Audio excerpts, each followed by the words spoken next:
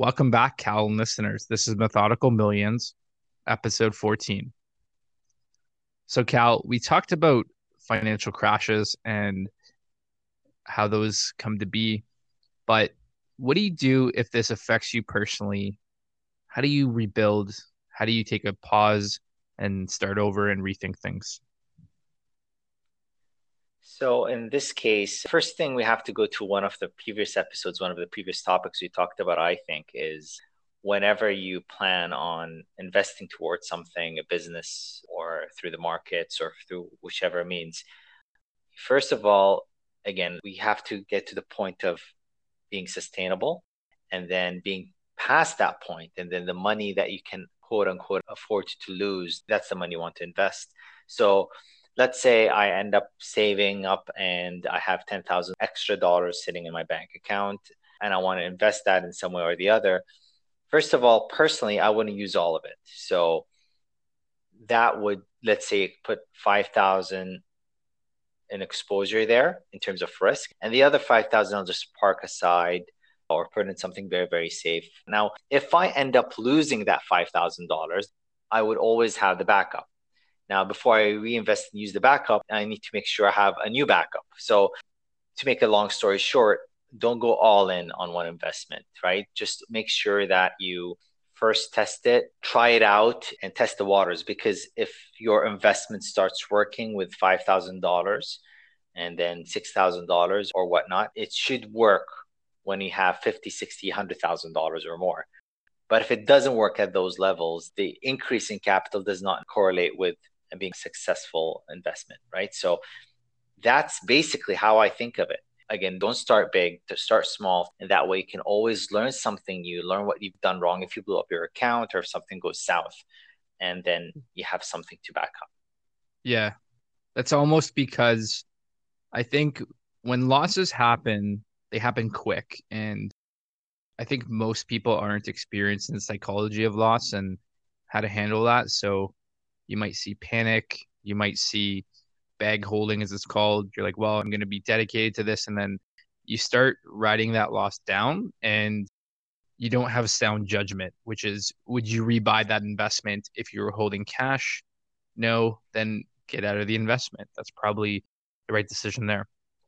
So you made a good point, which is if you have a business that you invested in, you might not be able to go partially in. I don't know.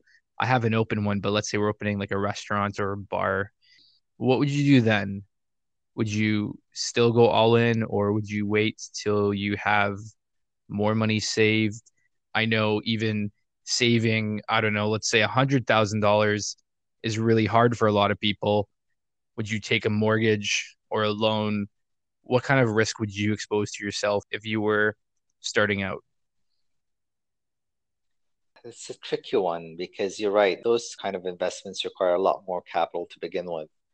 And they are very competitive, like again, opening a restaurant or a bar or something like that. So I personally may look at it very differently than others. Some people would revert to using leverage. Again, something else we talked about before, which is basically going to the bank and trying to borrow some money and putting that money towards starting up a business with the hopes of proper planning and a good business that it would actually end up being profitable. But the thing is, I would look at it as any normal investment I would take. I need to have a stop loss before I get into the investment. So, okay, if it works out, I'd be able to pay off the debt that I have and perhaps grow to even a larger business or franchise system or to other fields of investments, right? But what if it doesn't go well? So, it is just as important to plan, actually, arguably more important to plan your failures. And I wouldn't necessarily call it a failure, just say the challenges, because that's the difficult part, right? If things go south, what do I do next? What do I do then? Right? Some might argue if you don't go all in, then you're having a safety net and you're not going after your dreams. I'm not disagreeing with that, but the same thing is you need to plan a backstop so you're able to pursue your dreams. So, what do you think of it? What's your point of view of that? Well, I think setting a stop loss is interesting. And For listeners, what that means is you have an exit strategy. And we use this in the car business. What was the cheapest price we'll sell a car where we know it'll sell so that we're not holding this inventory and are risking or exposing ourselves to future losses we don't really know and can calculate. So I think business is very math driven. It's a numbers game and it's based on assumptions. And if you're not willing to test your assumptions and be wrong, I think that's where the danger lies. So all or nothing, like you said, it's romanticizing entrepreneurship. It sounds very good, but you're not really giving it your all if you're going to give up after your position goes to zero or your restaurant doesn't work. Are you really giving it your all, right? So if you think of that psychologically, or if you give up, people say, oh, never give up. So I think there's a nuance between what giving your all actually means is how do you plan to be smart about it in the first place? And that's why we try and be methodical about things, because what can you learn before you get into the race car and do a lap? And then what do you learn from experience? There's so many aspects. Are you willing to learn is kind of a mantra I like to think about. And I know with that, you leave yourself open to possibility, but you don't want to drive your business to the ground. And it's interesting to think about because I don't think everyone necessarily thinks about risk every day in that sense. I'm not going to speak for other people, but under the assumption that you get a 9 to 5 or a day job, a lot of people have the comfort in thinking, oh, my job's secure, the world's fixed, it's not moving. But if you're going to take that aspect of, well, I'm going to be in business for myself, I'm going to control my own future, it really is a good question to think about. And I think why we're bringing this up is because what happens if you don't really think it through, and which is fine, but if your business fails or you see a financial crash, or maybe the market's not crashing, but you made a really bad investment decision that seemed to have gone to zero. Maybe the stock gets delisted. Maybe you might be holding this position for 10 years and not even recover half. So, are you prepared for that? Are you prepared to own your risk, as we talked about? That's a fantastic question. I think you covered the bases. So, sustainability, I really believe in diversification in terms of opportunity. So, usually I want to do many investments at once. I don't mean that necessarily in starting 10 businesses, although I think it is cool to start different projects on the side. The always learning versus not, like if you want to apply math to it, for every loss, I like to say, go learn 10 things. So, hey, look, I lost some money in an investment. And again, there's a distinction between an unrealized loss and a realized loss, but so people will think, oh, my position will go back, I'll make it back. And that's a slippery slope. It can get dangerous. Maybe you won't. So you got to be able to assess that. And like Cal said, have a stop loss. That's pretty smart. But I guess what I'm saying is, what are you learning from your mistakes or when things go against you? And use that to your advantage. So you should always be learning. And we talked about some stats about traders, how many don't make it. And I think it's because they do actually give up. It's really hard. And if you're not learning and willing to put in the time, of course you're not going to make it. Like things that are hard, they won't be fun. So you really have to have a passion for it. You have to want to wake up and say, I'm going to work on this today. The boring stuff, the average stuff, it's going to move my business forward. So I think if you think of it in that approach, that's where you get the momentum from. So Cal, do you have any personal projects or setbacks you can talk about where you had to start over? Yeah, there's a few times I started my investing in equities and whatnot, and it failed in the sense that I blew up my account. But again, I was wise enough to start off with the capital that was easy to place. I didn't start with a large capital amount, so something manageable. And also, it's money I can afford to lose. Let's not mix gambling with your money with being able to afford to lose that money. It's money that I can live without, but it's money that I truly worked hard for in the hopes that it will actually multiply. So a couple of times I blew up my account, but again, I didn't start with huge amounts. First time we started with a few $1,000s, then did it again after that. And then eventually I started being able to grow. And to this day, we can have those instances that you bag hold, in the sense you hold onto an investment, hoping that'll grow and grow. But the challenge is, what do you do after that happens? What if you plan everything accordingly and you still blow up your account and your investment still goes south and your business still goes bust because there's something that's out of your hand that happened? Like we're having currently with the global situation, there are businesses that might have been incredibly successful and powerful before the pandemic happened, and now they aren't, because there's no business, there's no economy, there's no money flowing in the system, right? So, I mean, in the sense that no consumer spending. So, those businesses, many of them are shutting down as we speak. So, what do you do then? And how do you prepare for such a thing ahead of time, expecting something like that can happen every 10 years or so? Yeah, we talked about for an actual business, reducing your spend, reducing your burn rate on what you're spending. And you can relate that to your personal finances as well. So things that were luxury items, maybe you're treating yourself to going out, or maybe now because you're working from home, you're driving less. So use that to your advantage to control your spending so that you can build the future. And like we said, money is fuel. So I think the smart thing is just to repurpose that money and say, well, if cash flow is tighter, let me repurpose it to things that are more essential, things that will pay off in the future. So, what will this dollar do for me today that will grow in the future to make my life better? So, for the listeners who aren't familiar, how would you best explain what blowing up an account is, Cal? What do you think? So, blowing up a trading account or investment account is you have money in that account, and then you put your money towards the stock of a company.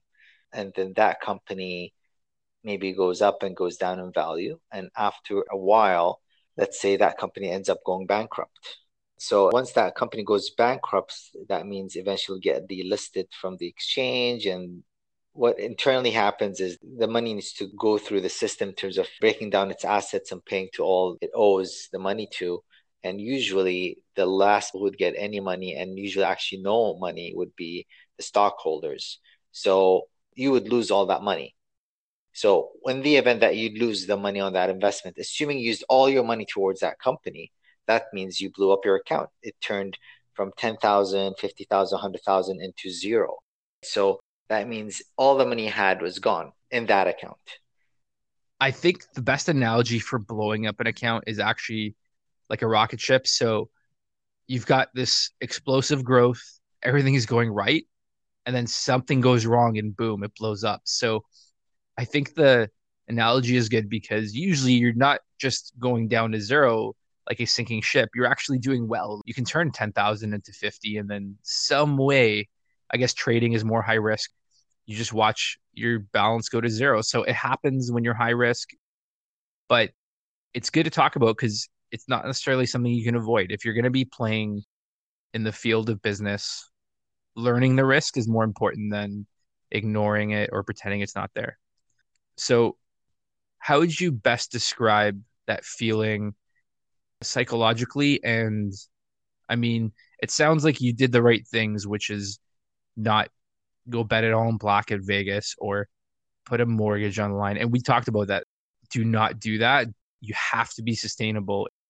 Your quality of life will suffer if you're blowing up things that are essential to you. If you can't pay rent and you're homeless, that's a really big step down in quality of life. Don't be foolish like that. But how do you get through the psychology of day one or day zero of that? And how do you restart? It's a horrible feeling to go through that. Even if you start with $1,000, it doesn't have to be blown up because, like you said, it's not just a one investment. It could be over multiple investments, right? Or trades. You buy high, sell low, buy high, sell low, and then that money turns into zero or next to nothing. So it's a very horrible feeling, even if it was a small amount, just knowing that you weren't able to make that grow, and absolutely feeling like maybe I'm not fit to do this. The thing is, most businesses fail, most investments fail, most traders fail because First of all, my personal opinion is I don't think people are educated enough to get into that sort of business. The ones do make it either have really done the research, they are really offering something that others aren't. They're catering to a need that maybe no one else in the business is catering to, and they're prepared, right? So you go in prepared, knowing what to do when things go right and when things go wrong. And the feeling is just awful. So if you're prepared for it, if you know that, okay, my count is now zero. So how did it get to that point? How do I avoid that happening again? And what do I need to do to start over? And that's what you look at. And if you have those funds, let's say I have 10,000 again, using that number as an example, I put 1,000 in and learn from that. And let's say I blew that $1,000 and take another 1,000 from the 10,000 fund and put it back again and using what I've learned from the first time. It doesn't have to be that way.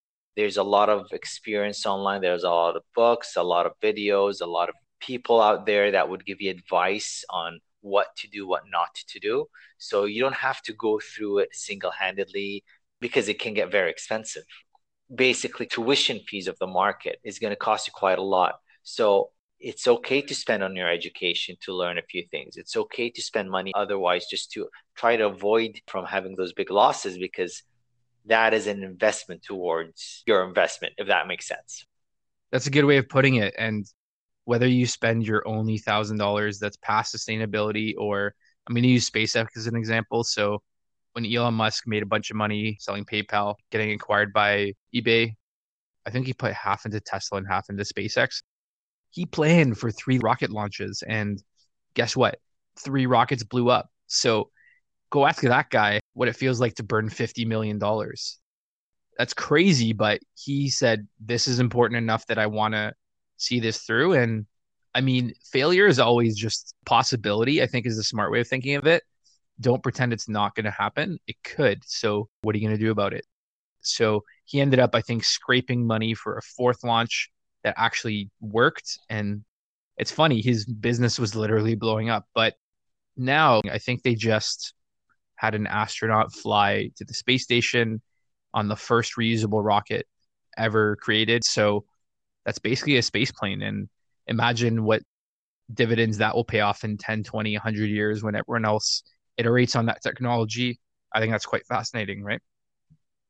Incredibly fascinating. And it was quite a big event globally. First of all, for mankind, and it's the first visit, I think, since 2011 for any astronaut, if I'm not mistaken. It's such a big news. And the fact that, again, I don't know too much about SpaceX, but I know that I think you mentioned to me that they cut the cost almost 80 or 90% of having those reusable rockets compared to the traditional space shuttle, and how they're able to land again. And in terms of investment, you look at it and say, that's amazing. You can create something like that that NASA hasn't done or any other space agency has done ever to this point. And this small company, effectively compared to the others, was able to do that. And it's just absolutely fascinating. So, in terms of a company, he was able to turn a pipe dream into reality, but he was prepared for it, right? This is a multi-million-dollar project, and it didn't take him 1, 2 days to do that. It took him over a decade, right? So it's huge. Yeah. It's fascinating on the business side just to watch, because if you think about the benefits of travel, so you can get a package from New York to China by just shooting a rocket up in the air and having it land. That's a leap in travel around the world. If you also follow the progress, who has a more ambitious goal than going to Mars? That's probably the most ambitious. Like a better skincare product or iPhone at this point is commonplace, but that's why I find that guy so fascinating. It's crazy what he's doing, rethinking what's possible using physics to say, where can I actually do to drive humanity forward? And I find that inspiring, because it's funny how when something is important enough, you become so driven that you're like an immovable force. And I think that's the secret, which is getting yourself in tune with what's so important that you want to get up every day and work on it. And failure is an option and it happens. It could be on small projects of the business, it could be the whole business. Maybe you have to change and pivot. But if you live your life that way, you're in control and it becomes your drive, your focus. So I don't think failure is something you should shy away from. Starting again is okay. It's actually encouraged because how did you learn how to walk? How did you learn how to ride a bicycle? How did you learn how to play sports, do things well? It really just comes down to don't be ashamed, go for it, be willing to learn. And if you have passion, it's cliche, but what's going to stop you if you have that drive? Nothing. Keep going at it. So don't be ashamed of blowing up an account, of trying ideas. And the mantra in investing is invest less. So if you're like, well, you know what, I worked really hard for this $1,000.